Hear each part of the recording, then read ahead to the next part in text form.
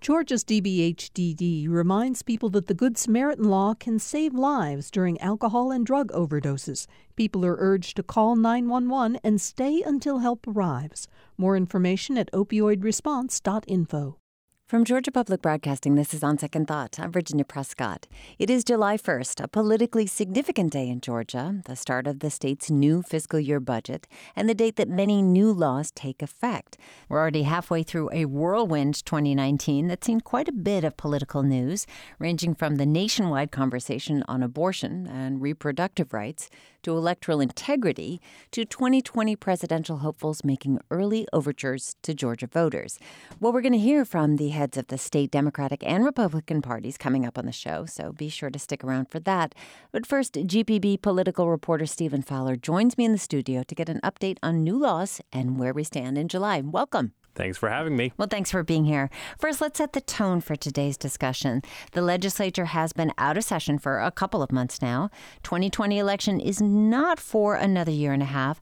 Are we in a quiet period of Georgia politics? Absolutely not. There are so many things happening just because the legislature is not in session and because there's no immediate big election looming. There's still a lot of stuff happening, from legislative study committees to campaigning for House seats, Senate seats, federal seats, things like that. So it is never a dull moment in Georgia politics, and that's why we're here today. All right. Well, today's the first day of the state's fiscal year 2020 budget, record-breaking $27.5 billion. During his first address to the legislature, Governor Brian Kemp gave this highlight. My 2020 budget proposal includes a $3,000 permanent salary increase for certified Georgia teachers. So the new budget takes effect today. How is that changing things on the ground for teachers and other school employees? So, like he said, there's a $3,000 increase to the pay of employees and other certified school teachers. And what that does is it's going in and changing the base pay. So it's not a $3,000 check, thank you for your service. It's changing the way school districts calculate how much they should be paying their employees, and it's given to the counties for the counties to then divvy out to the school system. So it's not going directly from the state government's bank account into the teacher's bank account. So it goes in that sort of school district by district case. And education is probably the top focus and thing that has changed since the beginning of 2019.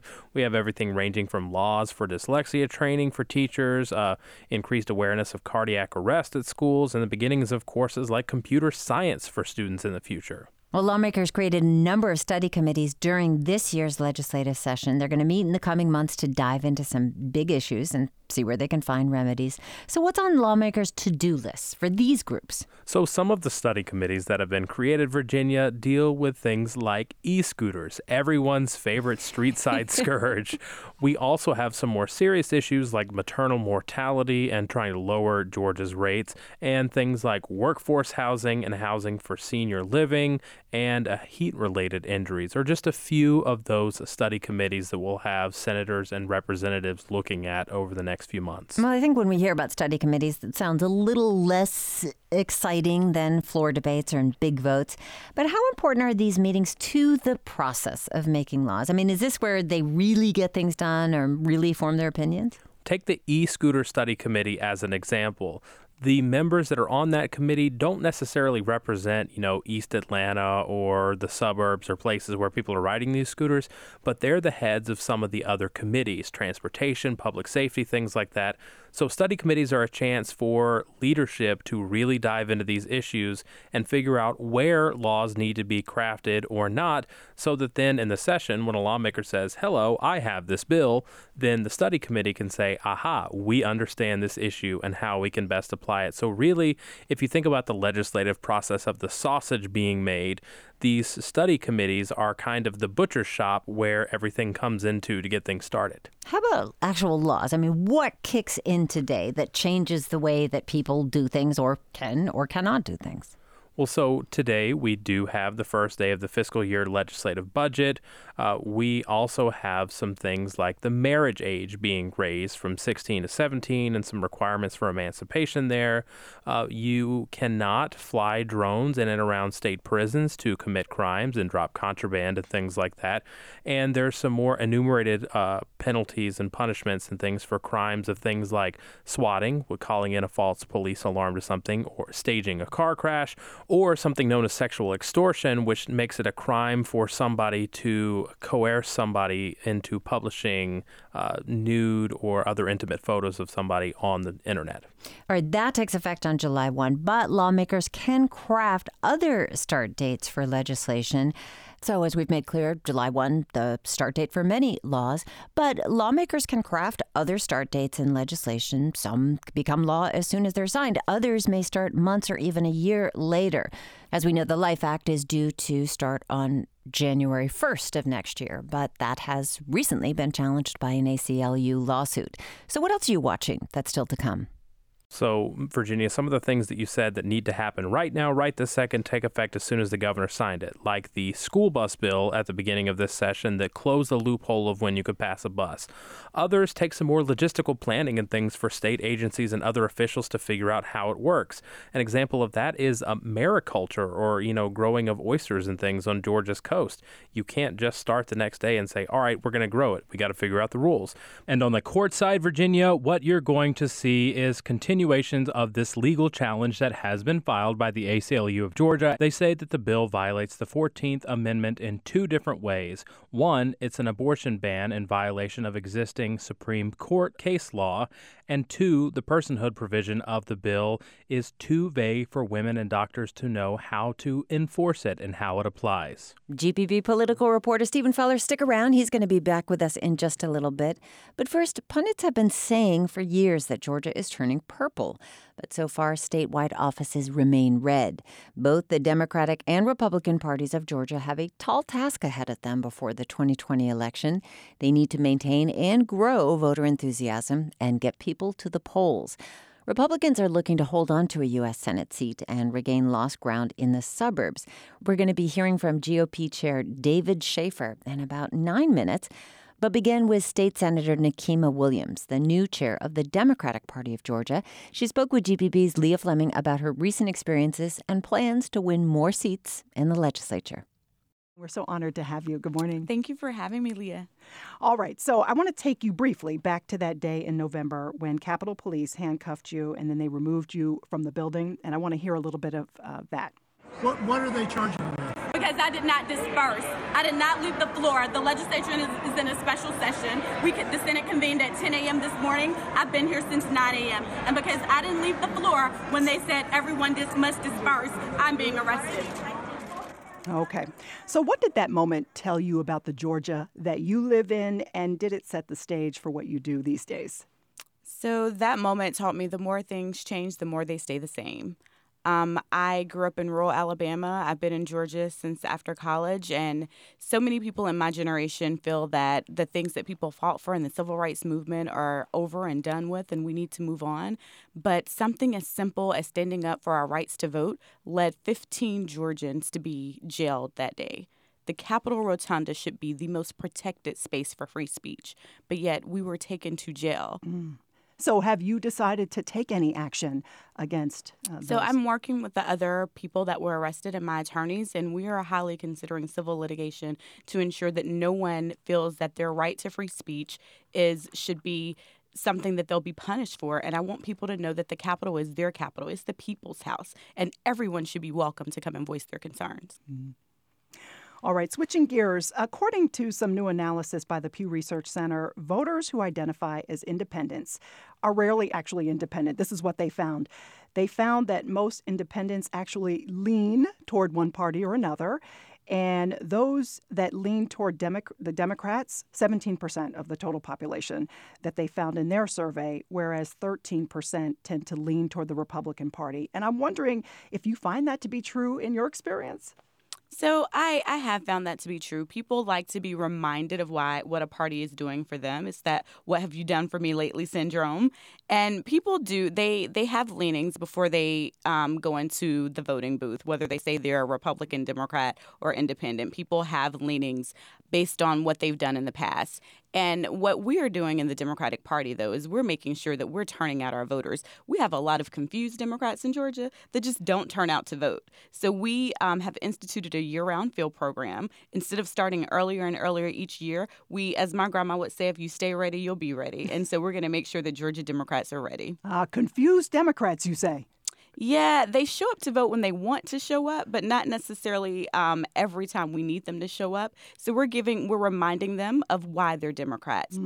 Speaking of issues, one of the most contentious issues is right now this new law that would just about ban abortion in Georgia. And I want to get your reflections on that because there's a lot of Hollywood out there that has suggested that they will pull their productions out of the state if this law does, in fact, become law in January. There are, of course, going to be some court, Yes. This is going to go to court. But if it does become law in January, they have said they're going to pull out a lot of actors, film producers. Do you think that's the right way to go?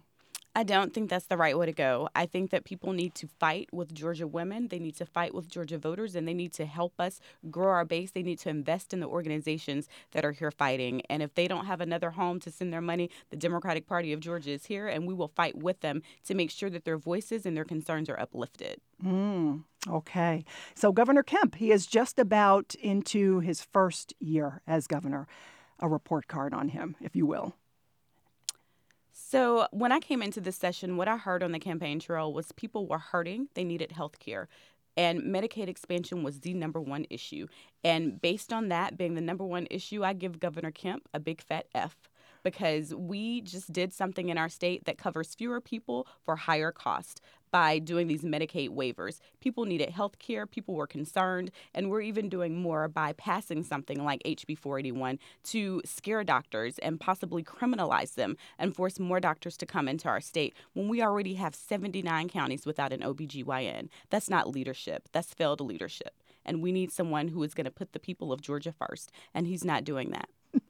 We live in such a fractured time right now, socially and politically. What do you think is the best way to try to unify people in Georgia to come together to at least, have conversations that are meaningful? So I think having conversations, we are far too long. We are in this space where we don't even talk to each other. Mm-hmm. Now, there are some people who don't even believe in my humanity, and those are probably not the people that I need to be having conversations with. But there are other people who just don't even realize that you agree on so many things. And we've gotten away from that, and we need to have more conversations. I have family who grew up in Alabama in a very religious household, and I've had more and more conversations with my aunts and uncles, and they realize that some of the things that they once thought, they're like, oh, you might be onto something here. So I think we need to have more conversations, and that's why we're taking our program with Georgia Democrats to the doors of voters, and we're knocking on their doors and having those direct interactions with voters. You're speaking of doors. Have you been getting out around the entire state? We're in Atlanta right now, but have you been making sure you get out and see and hear from people? I have been. I'm in the middle of a listening tour right now, going across the state, where we are going to. My chief of staff keeps me quite busy. Sometimes I'm like, Maria, this place is, how are we going to get there? But we are all over the state making sure that we're listening to the concerns. I don't want to run the Democratic Party that was ran in the past. I have a vision to be inclusive and to bring more people into the fold and to make sure that people who have felt like they didn't have a party home have a home in our Democratic Party. And that takes going out and meeting the voters. All right. Nakima Williams, thank you so much for joining us. Thank you so much. That was State Senator Nakima Williams, chair of the Democratic Party of Georgia, speaking with GPB Morning Edition host Leah Fleming. Coming up after the break, we're going to hear the counterposition from the Republican Party of Georgia Chair David Schaefer. He'll be sharing his thoughts on Governor Brian Kemp's first month in office and a lot more. I'm Virginia Prescott. Stay with us for more of On Second Thought.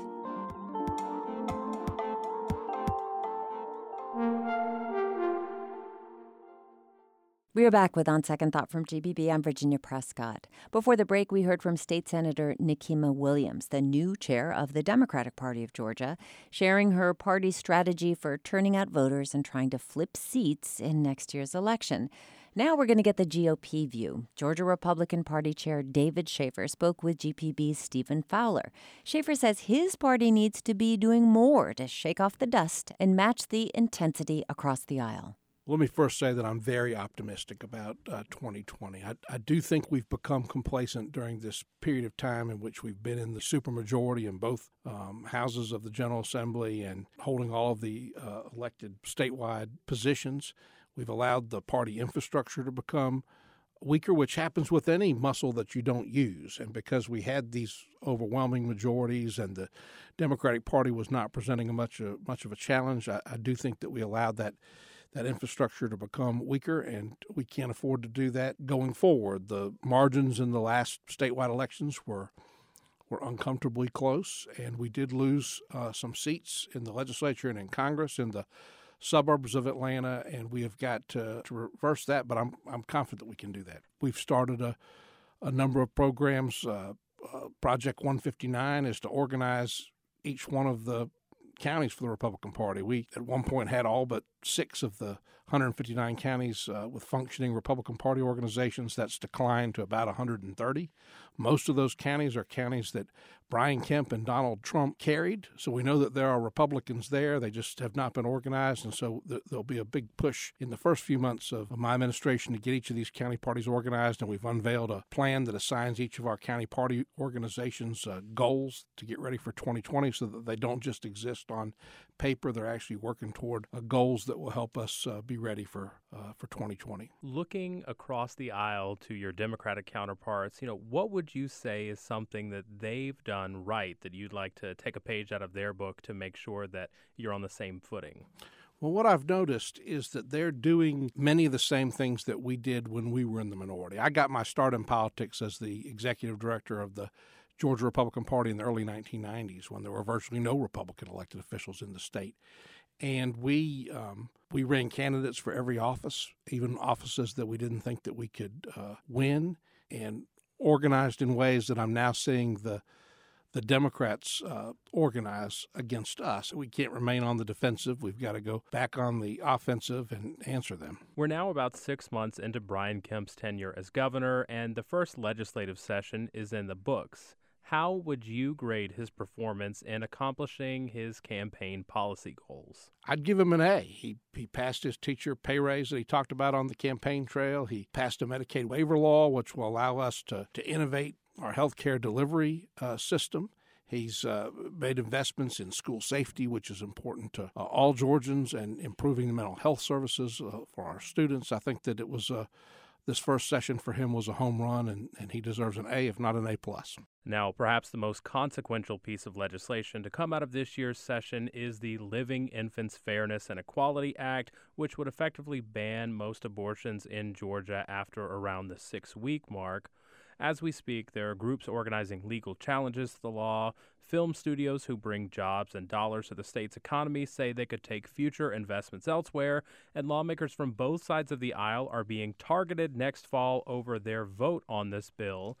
From your perspective, is all of the fallout over a bill that will likely be held up in the legal process for several years worth it?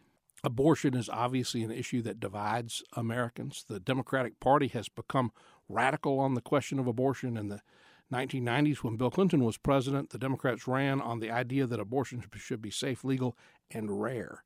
And they've dropped the rare. I don't believe you'll see any film production companies pull out of Georgia. We've got one of the most robust tax credit programs of any state in the union. The entire film industry was created during this Republican supermajority because of the tax credits that Republicans championed. In 2006, I think there was less than $100 million being spent by the film industry in Georgia. I think that last year it was $2.7 billion being directly spent, and that's almost entirely because of the tax policies.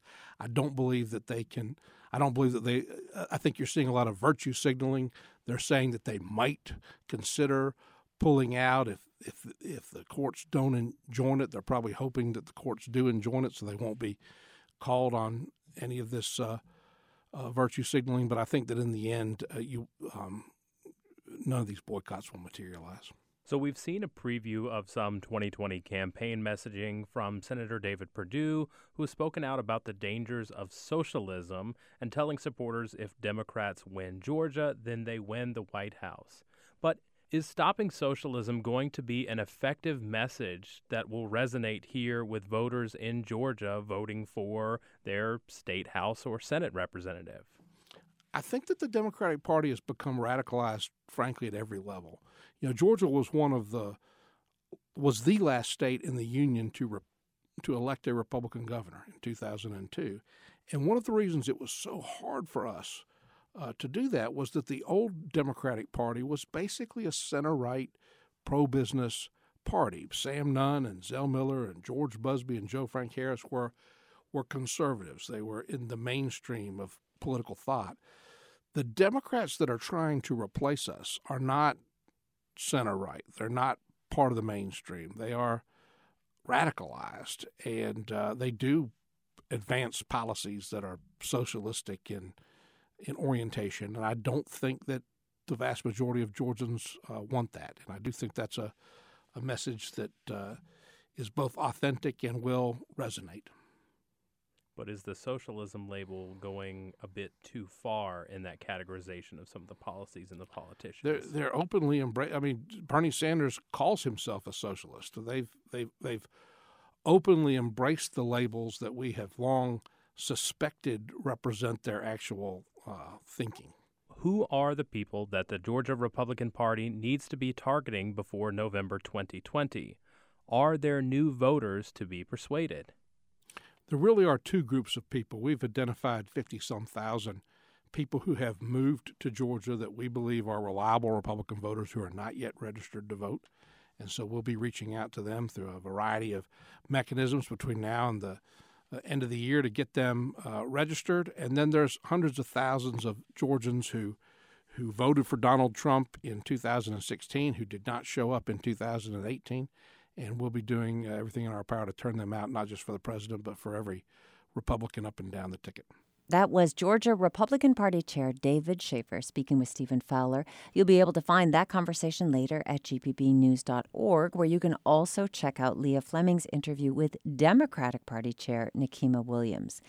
Well, now that we've heard from leaders of both major political parties in Georgia, let's get a sense of what their priorities mean for the next year and a half in Georgia politics. Both vow to knock on more doors, reach more voters, and win more seats. But need we say only one of those two parties will succeed in that goal on Election Day? Our political reporter Stephen Fowler is back with us to talk about what we just heard and what the future looks like for the average Georgia voter.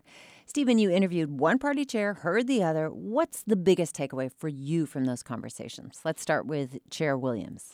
Well, what we see, Virginia, is a continuation of the 2018 legislative cycle and the gubernatorial election. The Democrats have really built out their infrastructure across parts of the state in Democratic strongholds and in places where you'd really be hard-pressed to find Democrats.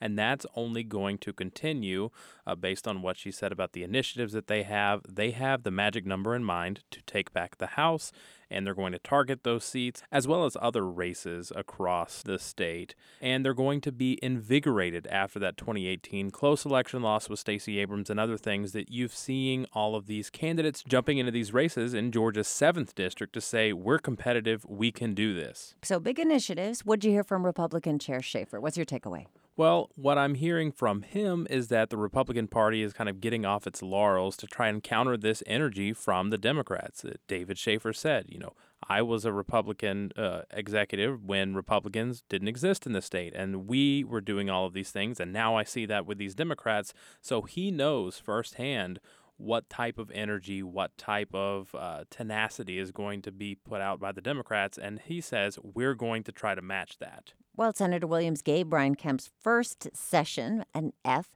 David Schaefer gave him an A. What would it take to shift these answers at all during the next legislative session? Well, Governor Kemp's signature accomplishments that he's touted from this session are healthcare and education. So the question is, will he continue to make inroads with healthcare? The Democrats want Medicaid expansion. He's seeking a Medicaid waiver, but there are other medical and healthcare related things like maternal mortality that he could end up appeasing Democrats and Republicans, and continuing to work with education could be something that maybe it could lift it up to a D for the Democrats. Now, the governor did say, his staff has said that he got about 95% of his wish list in this first year. So then that begs the question, what's he going to do next year? There's going to be a little bit more pushback. It's going to be a little bit harder. There's going to be a little more campaign jockeying. So he may lose out on some of the shininess from the Republican side. That A plus or an A may go down to a B for bargaining to get things done across the political aisle. And the last thing that we're going to have to watch is the fallout from the abortion bill, whether it takes effect January 1st, whether it goes through the legal process, and all of the Hollywood hullabaloo on whether the bill is going to change Georgia's economy.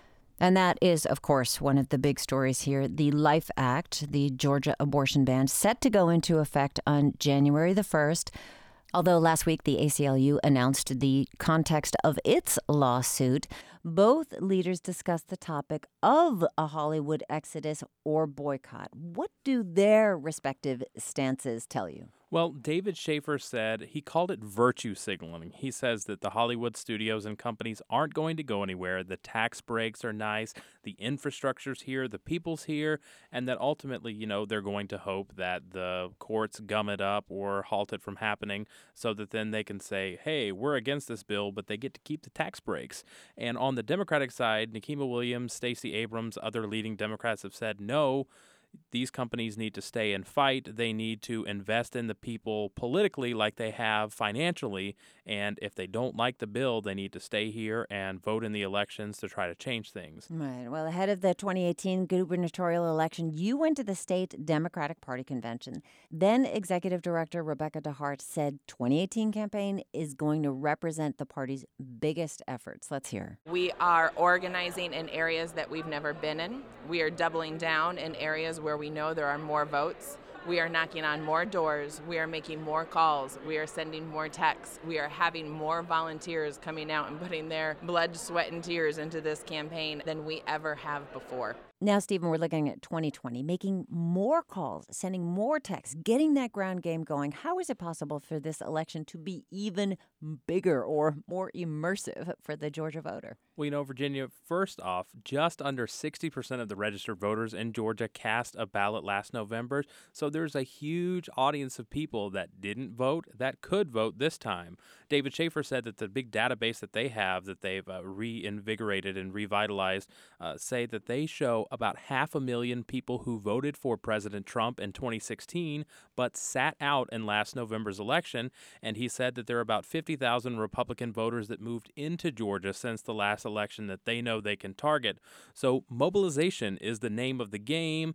The ideology and what they stand for is obviously going to matter, but the main thing is going to be getting out the vote and those people that they know support them, but maybe for whatever reason have not voted. But that part of that equation is people. You have to have volunteers knocking on doors, staffing them, training them. Georgia's become a hotbed of training for campaigners of all stripes. What does that mean for elections? Well, nationally, the Democrats, I've looked to what Stacey Abrams did and the Georgia Democrats did in that campaign. They brought a bunch of college-age kids into town down to Macon to train them and send them back to their colleges and back to their hometowns to become organizers there locally. And the Republicans are planning on building up their infrastructure in all 159 counties. You heard David Schaefer say earlier that there are plenty of counties that Kemp and Trump won that they don't have an official party apparatus. So, they've got to build up that infrastructure.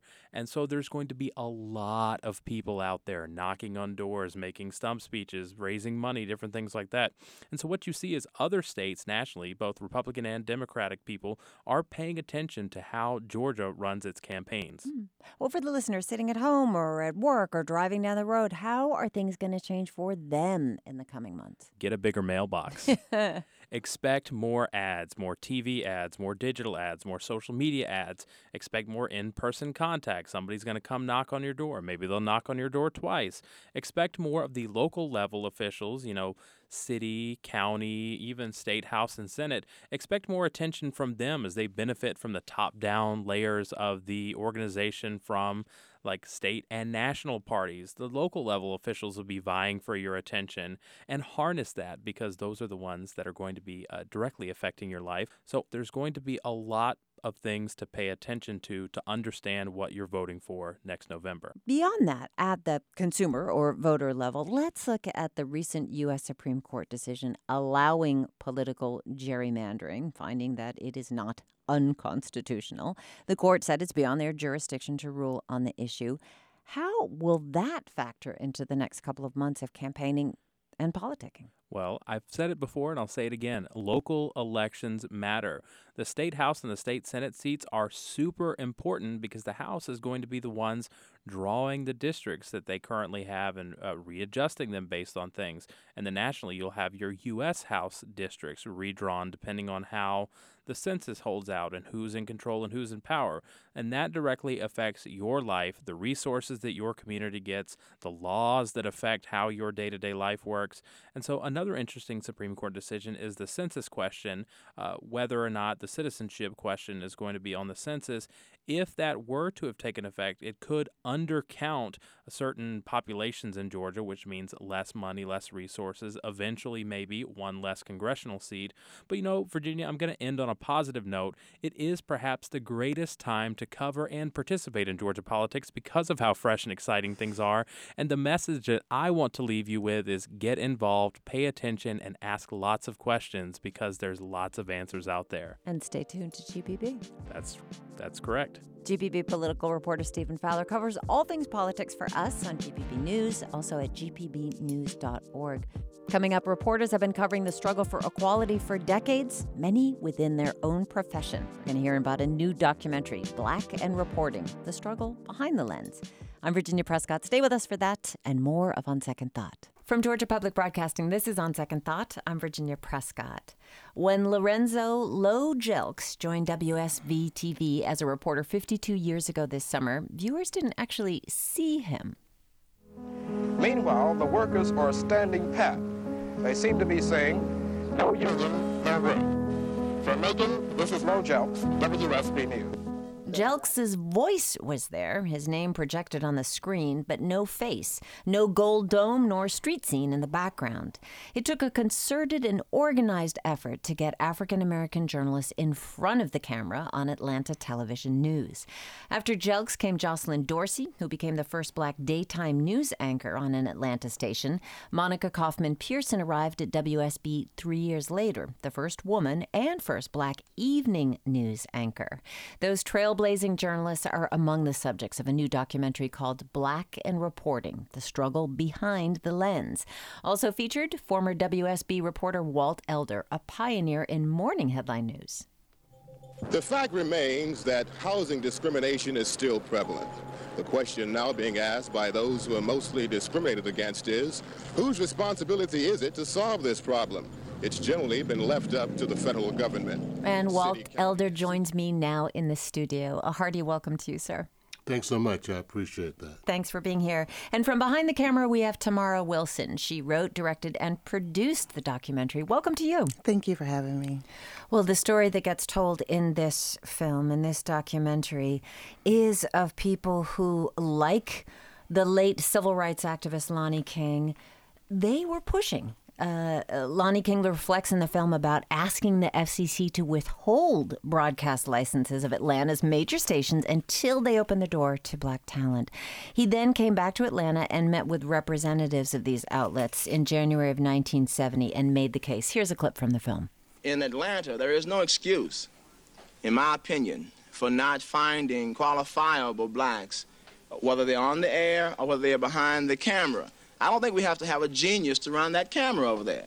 And I'm sure that we've got a lot of English majors in this city who've graduated from these 6 colleges who can be just as good as Aubrey Morris over here or some of the other guys. But they need the opportunity. And the only way that Tamara, how instrumental was this case? Lonnie Key managed to put together a group of people to lead the task. And so he was able to help others, like the Jocelyn Dorsleys, the Monica Pearsons, to get into the business. And also behind the scenes. I'm behind the scenes, so people don't know how much power a producer has in bringing different types of stories to the stations and the way that those stories are reported. He was speaking to the media elite, and he said that there was definitely some resistance. People stood up and said, "Who are you to tell us what to do?" But some, like Don Elliott Heald, let him use the conference room for the meeting. Was this a market decision? Had the time come? If it wasn't for him, he was in charge, and he was the one to allow people to come in. He knew it was time.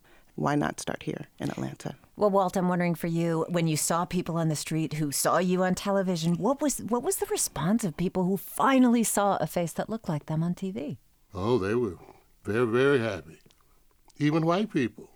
It was a novelty as well as it being a historic change that was taking place in Atlanta. Don Elliott Heald was a visionary. I went from a street reporter to the public affairs director at Channel 2. It was all because of him. All along the way, anytime I had an idea about something, he seconded it. What did you know about WSB-TV when that general manager offered you a job? I knew that it was the #1 station in Atlanta and in the Southeast. Lorenzo Jelks was my hero. He's good, and it was an honor to work with him. You're deeply moved when you're talking about this. We see that in the documentary. What is it that's getting stirred in you? It was a different time. Yeah. It was some serious problems back then. And to overcome those problems took a lot of nerve.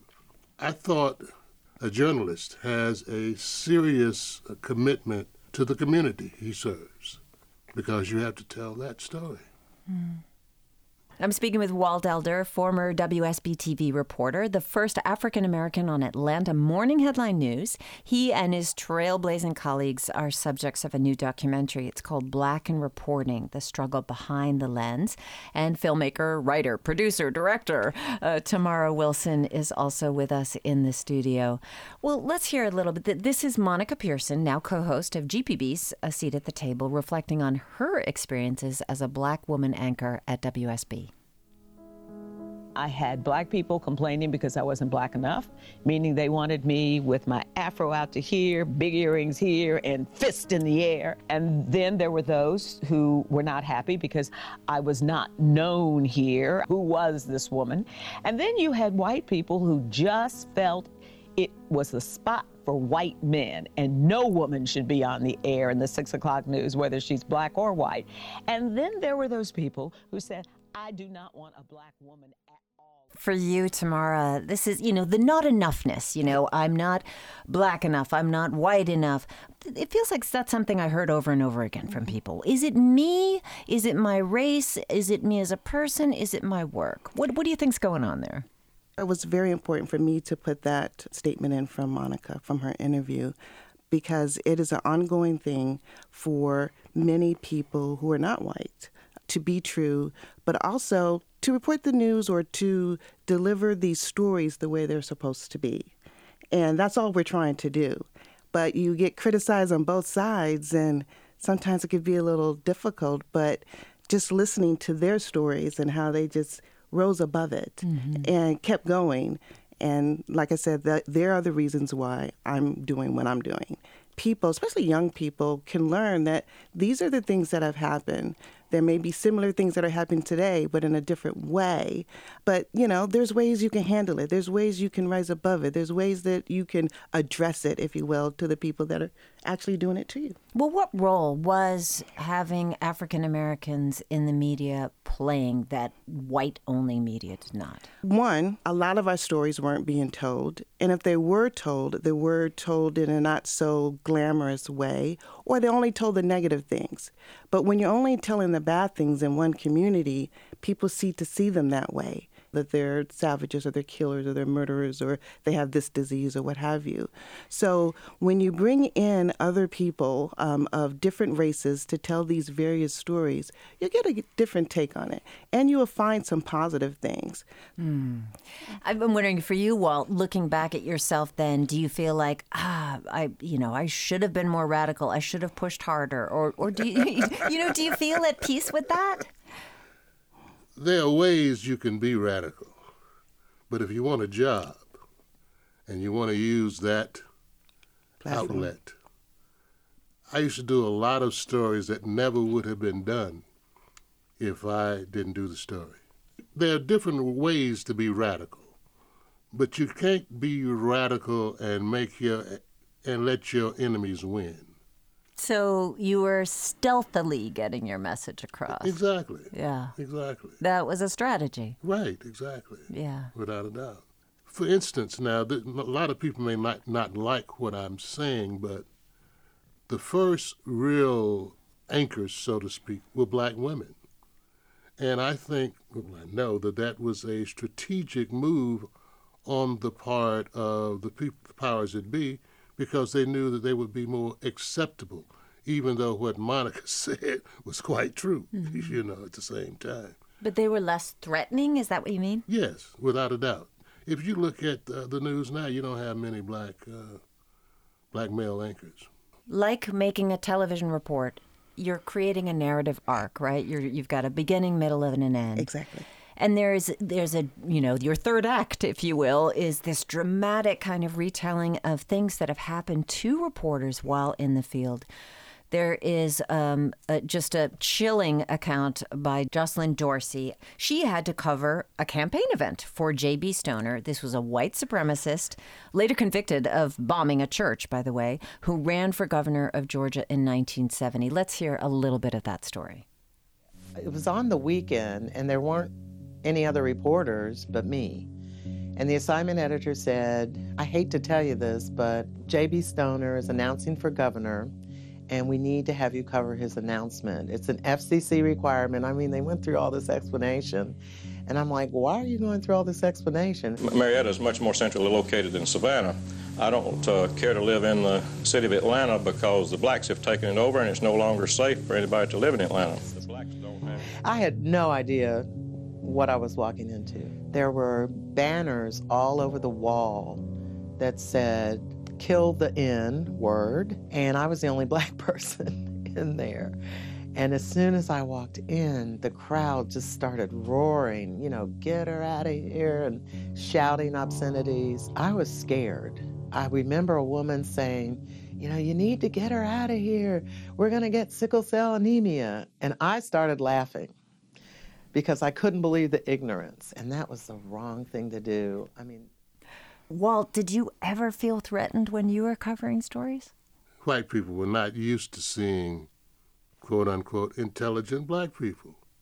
You'd say, hello, Mary, I'd like to ask you a few questions. Well, who the hell do you think you are?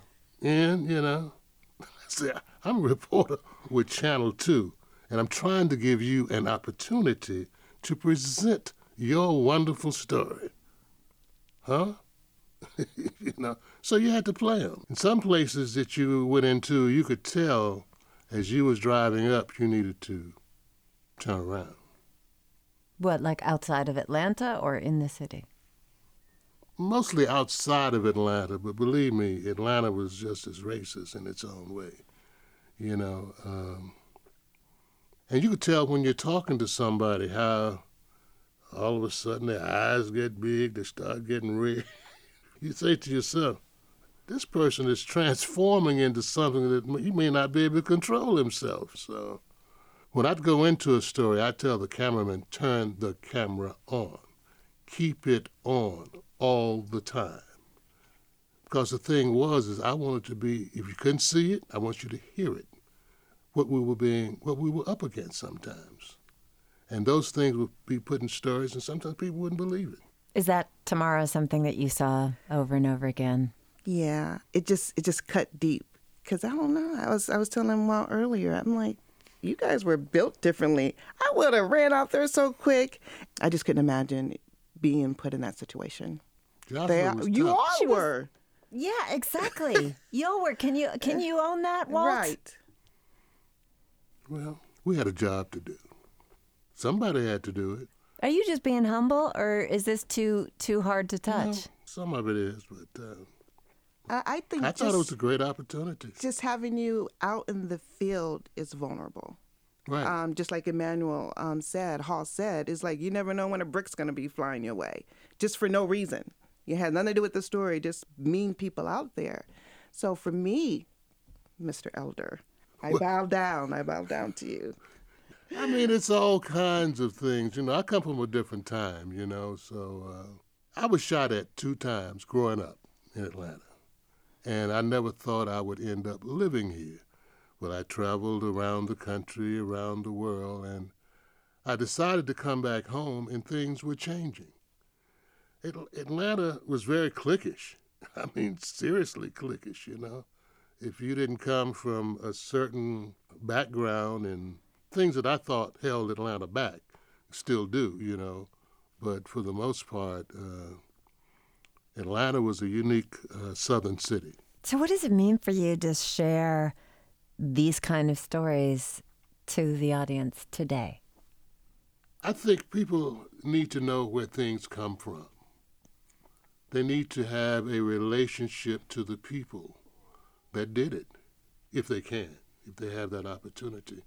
And I think what Tamara and the Atlanta Association of Black Journalists has done is say, if you don't know how this started, go to a black school somewhere, watch this documentary, listen to these people. This will give you some sort of a feeling for it. The thing that gets me about Low Jelks, I always loved his delivery and his voice. Tell me, can you do a Low Jelks imitation? No. It's so smooth, to work with him. Hey, he taught me a lot when I went, because, a lot of stuff you had to learn on your own. Tamara, however, you are now a production manager and producer at CNN. Mm-hmm. Now, CNN has come under some criticism for not having people on air who reflect its viewership as well as they should. So why is it important now that people of color, producers, anchors, writers, why then, why now? Why not? We're here. We know what we're doing. We know how to tell the stories fairly. Society should want to see different people on air. And it's not just the organization itself, but it's the people who are watching it. And like I said, the power of producer, we help bring stories to our viewers. And a producer is in charge. Yeah. It's not all about who's on the air. It's really more about who's behind the scenes. I write the scripts for the talent that I'm working for. I'm setting up the shoots and everything, and I know what kind of tone I want to set. But you don't want to make anyone upset. And it was very important for me to carefully tell their stories. But the things that happened. The way you felt, that's how you felt. A lot of our history is getting lost or just not being taught. This was an opportunity for me to share some of the struggles that have happened. There are different ones today, but we can overcome, so to speak. I know that's cliche, but... How about shall? Yes. There you go. Tamara Wilson, I want to thank you so much for speaking with us. Thank you. Tamara wrote, produced, and directed the new documentary, Black and Reporting, The Struggle Behind the Lens. And Walt Elder, what a pleasure speaking with you. Thank you so much. Thank you. Walt, former WSB-TV reporter, featured in the documentary. There's a link to watch the documentary at gpbnews.org. You won't regret it.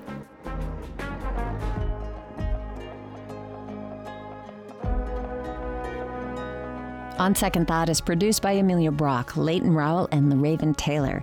Jesse Neiswanger is our engineer. Our interns are Allison Krausman and Jake Troyer. Don Smith, our Dean of Grammar. Amy Kiley is senior producer, and Sarah Shariari is managing editor of GPB News. I'm Virginia Prescott. Thanks so much for spending some time with us. This is On Second Thought.